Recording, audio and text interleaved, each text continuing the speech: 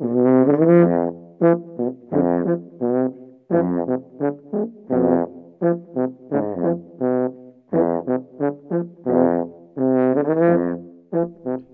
och välkomna till Trelleborgs biblioteks kommunala boktipspodcast. Ja, det var ett tag sedan. Ja, det var det. Alldeles för länge sedan. Ja, nu är det hög tid att kicka igång igen och ett nytt år känns ju lämpligt att börja på ny kula. Ja, med lite nya boktips. Lite nya boktips och kanske lite spaningar. Det får vi återkomma med. Årets spaning som vi har haft i fikarummet. Ja, vilken genre det är som kommer explodera i år. Det blir spännande. Jag tror vi är något på spåret, men vi får ha en sittning till innan vi kan avslöja vilka böcker ni kommer att köpa i höst. Ja. Men lite julläsning har vi hunnit med. både du och jag. Jag ser att du har Karin Tidbeck. Vad står det? Minnesteatern. Och jag har läst Lea Ypis Fri. En uppväxt vid historiens slut. Ja, vi börjar väl med din bok. Ja, men det tycker jag. För att liksom förklara, jag har ju alltid varit mycket svag för Albanien. Och hela östblocket egentligen, ända sedan jag var barn. Och Albanien gjorde ett stort intryck på mig när det föll samman. Eller det här med pyramidspelen, då kan jag ha varit, det var väl 1990 då, så då var jag 11. Och det är rätt roligt i den här boken då, Lea Ypis Fri. För hon är också 11 år, så vi är ju jämnåriga. Ja. Så vi har ju lite samma bild av... Jag har vaga minnen av det här pyramidspels... Vad handlade det om? Ja, det handlar ju om när socialismen till slut kollapsade i Albanien. Så dök det upp massa sådana här, vad ska man kalla det, låneinstitut där folk lånade ut hela sina besparingar och pantsatt sina hus mot en då förväntad avkastning. Som i alla pyramidspel så går det ju bra för de första. De får ju tillbaka sina pengar med ränta men det var ju ett helt lands ekonomi, alltså en hel befolkning som ruinerades. Det var ju en väldigt klen ekonomi som det var redan och den kollapsade ju helt, så det blev ju en väldig kris då. Men Fri i alla fall, den skrev Lea Ypi nu under pandemin och hon jobbar med ekonomisk historia. Så hon hade ju tänkt skriva en fackbok från början. Men som alla andra så hade hon väl gott om tid under pandemin och började väl skriva lite om sin uppväxt och tänka på det här på sin tid i Albanien då. Men hur var det? Var det en biografi eller en roman? Ja, men det är ju mer som, den står som roman ju. Ja. Men det är ju en uppväxtskildring. Så det är ju en biografi kan man säga. Biografisk roman. En biografisk roman. Finns det? Ja, jag tycker det nu. Ja, men det skulle man nog kunna säga. Vet man ju inte riktigt hur mycket hon har lagt till för att göra historien bättre och så. Men den är ju... Det framställs ju som att det är... I alla fall, Lea är ju som alla andra albanska barn på 80-talet väldigt väldrillade i socialismens skola. Och då farbror Enver Hoxha som var deras stora ledare under lång tid i hans värld. Och det roliga med Albanien var ju att de var ju inte som alla andra kommunistländer. Då var man ju antingen Peking-trogen eller Moskva-trogen. Eller någon variant som Jugoslavien hade. Där man hade goda relationer till alla egentligen. Men Albanien var sin egen. Och det var ju spännande. De hade ju sin egen socialism och sin egen världsbild skulle man väl kunna säga. Men i alla fall, i Fri så får vi ju följa Lea som är när vi börjar 6-7 år. Och hennes vardagsliv är det ju. Hon bor tillsammans med sina föräldrar som båda är akademiker. Och och sin mormor som i princip bara pratar franska med henne. Under uppväxten är det ju väldigt svårt att förstå. Mycket talas i koder om någon farbror som har tagit examen som är 50 år liksom och någon annan mormors bror som har tagit examen och så här.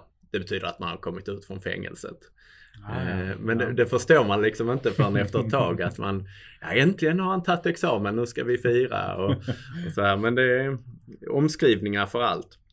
Det är liksom hela det här med att en familj har en bakgrund. Det är ju också, alla familjer, det är en ganska tydlig hierarki att vara liksom partitrogen och ha rätt bakgrund. Då har man ju kanske inte haft någon i släkten som har opponerat sig mot makten och så. Men har man haft det så har man fel bakgrund. Och då blir det svårt att studera vidare. Det blir svårt att få vissa jobb. Hela samhället är liksom konstruerat kring att ha rätt bakgrund. Ja. Är det en eländesskildring? Ja, det är det ju i viss mån. Men den är ju också en skildring av hur en värld ur ett barns ögon ändå, det är ju det hon anspelar på i titeln Fri, att hon upplever ju sen när hela vad ska man säga, det västerländska kommer och trycker sig på så säger ju väst att nu ska ni äntligen bli fria, men hon upplever att vi var ju alltid fria. Vi hade ju det vi behövde och så. För när väst kommer så blir det ju andra problem såklart. Och det får man ju följa i hela den här historien. Man går fram till till hon är i gymnasieåldern. Och hur hennes liv förändras då. Men det är ju väldigt spännande också, alla sådana här små detaljer i en helt annan värld. Hur kösystem fungerar. Det är ju inte om varor som i alla gamla kommunistländer. Men kösystemen fungerar jättebra. Varje familj kanske man har sin sten eller sin dunk eller sin flaska som alla andra i kvarteren runt om känner igen. Det är Joels sten. Ja. Så den kan man sätta i kön.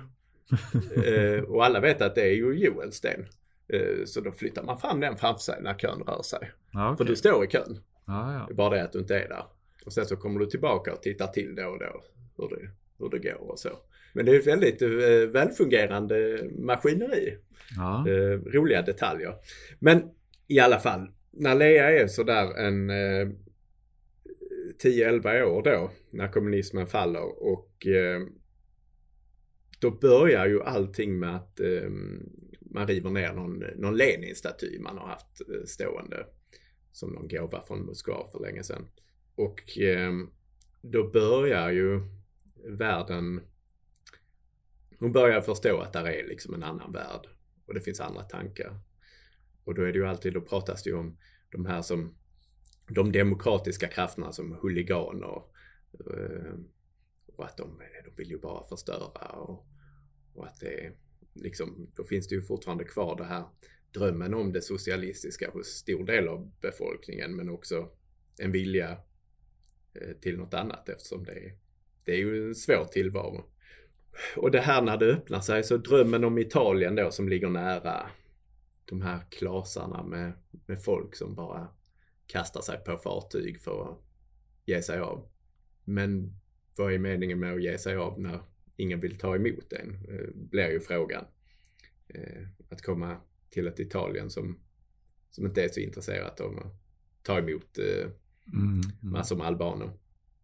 Så det är ju många drömmar som slås i spillror när man har en dröm om att nu händer det. Ja. Och så blir det ju inte. Men, och allt det här att det är en väldigt rolig anekdot om en Coca-Cola-burk som det blir en grannfejd kring. Alltså när väst har öppnat sig och en Coca-Cola-burk det har blivit grejen i Albanien. Du ska ha en Coca-Cola-burk på en liten duk, en spetsduk på tvn om du har en, eller på ditt finaste skåp. Ja, det är omslaget va? Ja, just det. Ja. Men blomma i. Och en Coca-Cola-burk representerar ju allt det nya.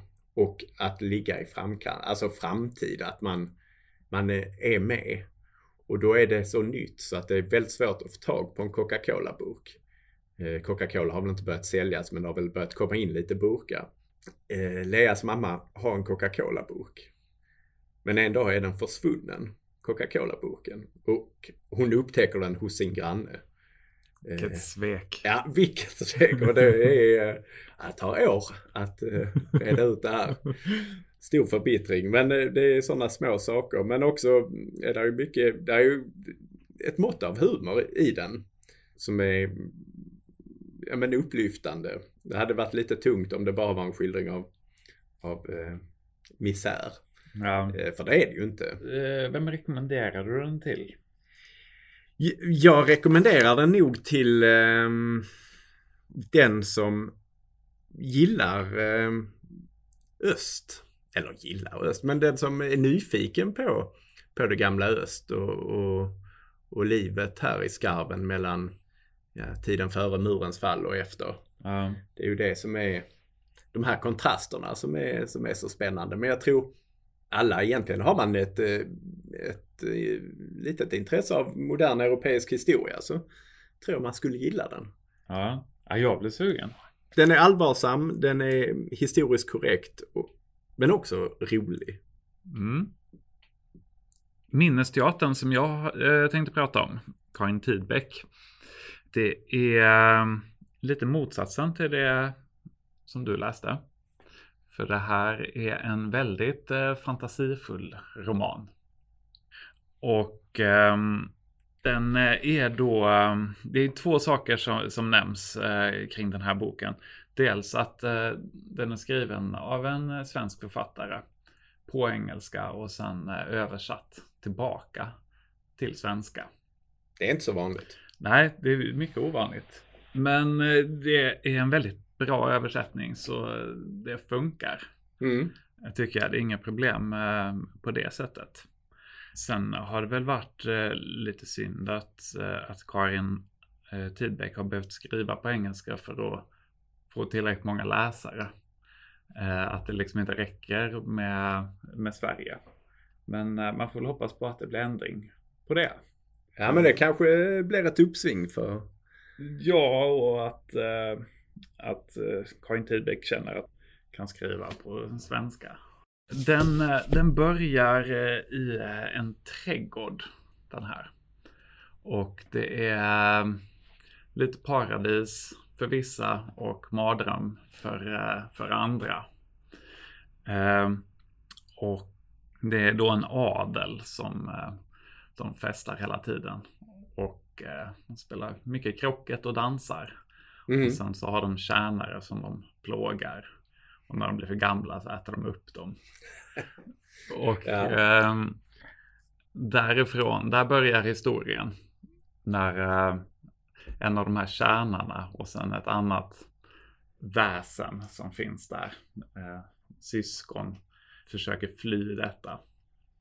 Ja. Och sen det är en multiversumhistoria där man kan ta sig mellan olika verkligheter och olika tidsplan. Ja. Så det är en väldigt labyrintisk historia. Men det är ohyggligt svårt att få till. Ja. Jag har inga goda erfarenheter av multiversum i litteratur. Jaså? Nej. Jag skulle säga att men det är litterär LSD. Okej. Du får följa med ruset. Ja, det är väl bara och se vart det leder dig. Och då gäller det att ha en fast och säker hand som gör det här övertygande för dig. Det krävs väl ohyggligt mycket av författaren, tänker jag. Dels stilistiskt, att det ska vara bra skrivet, så det är intressant att läsa. Ja. Och den är oerhört välskriven, så det kan man checka av. Och sen så krävs det ju någon slags inneboende logik i det hela. Att man kan hänga med lite i vad som händer. Man förstår spelreglerna. Precis.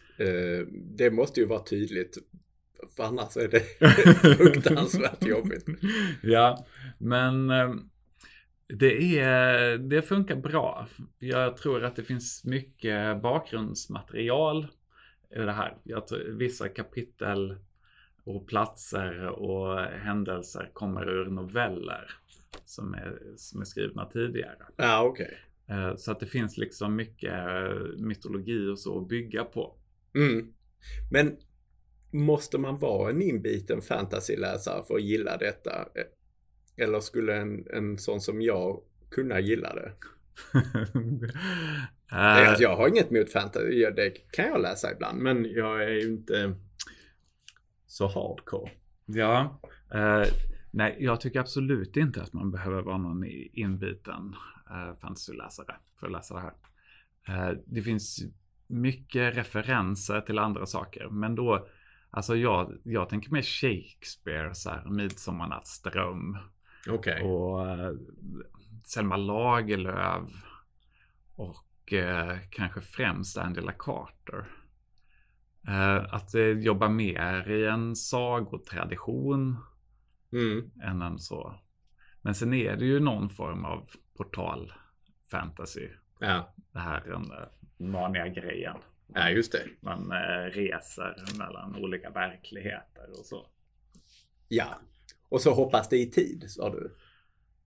Ja, det gör det i och med att det är en av de här adelsdamerna som blir utkastade från trädgården.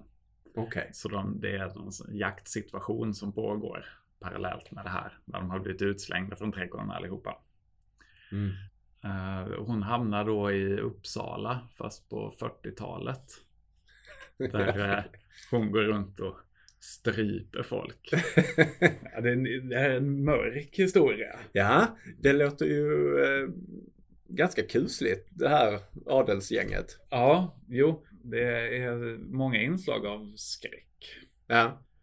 Och det gör ju att det blir spännande också. Och det här jakttemat, det funkar ju alltid litterärt. Alltså håller ihop det hela.